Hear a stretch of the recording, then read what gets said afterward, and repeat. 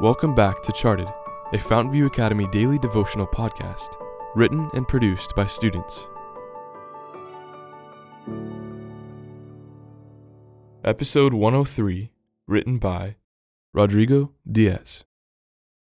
Chuseok Charye, Part 1. For the living know that they will die, but the dead know nothing. They have no further reward, and even their name is forgotten. Ecclesiastes 9, verse 5.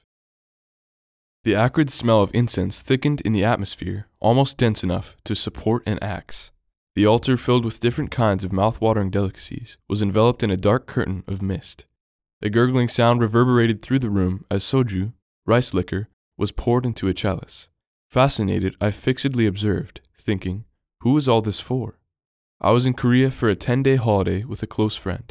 From the moment of my arrival in Seoul, I learned that it was time for the Chuseok Charye, a time to pay respects to ancestors during the Lunar New Year festivities.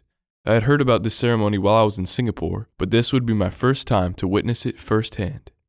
The day after my arrival, I was woken up early in the morning to watch everyone absorbed in the detailed preparations for the ritual.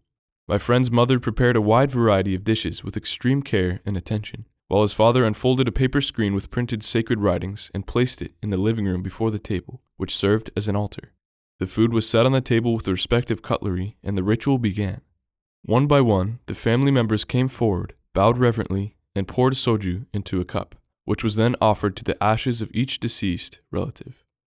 At the end of a 10-minute break, which allowed enough time for the spirits to consume the delectable meal, we sat on the floor and dug into a heavy breakfast composed of rice, kimchi pancakes, 3 kinds of noodles, kalbi, rice cake soup, various side dishes, and fruit.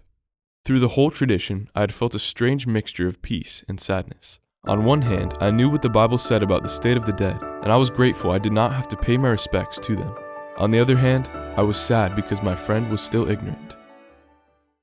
Don't forget to listen to the next episode to hear the rest of this story.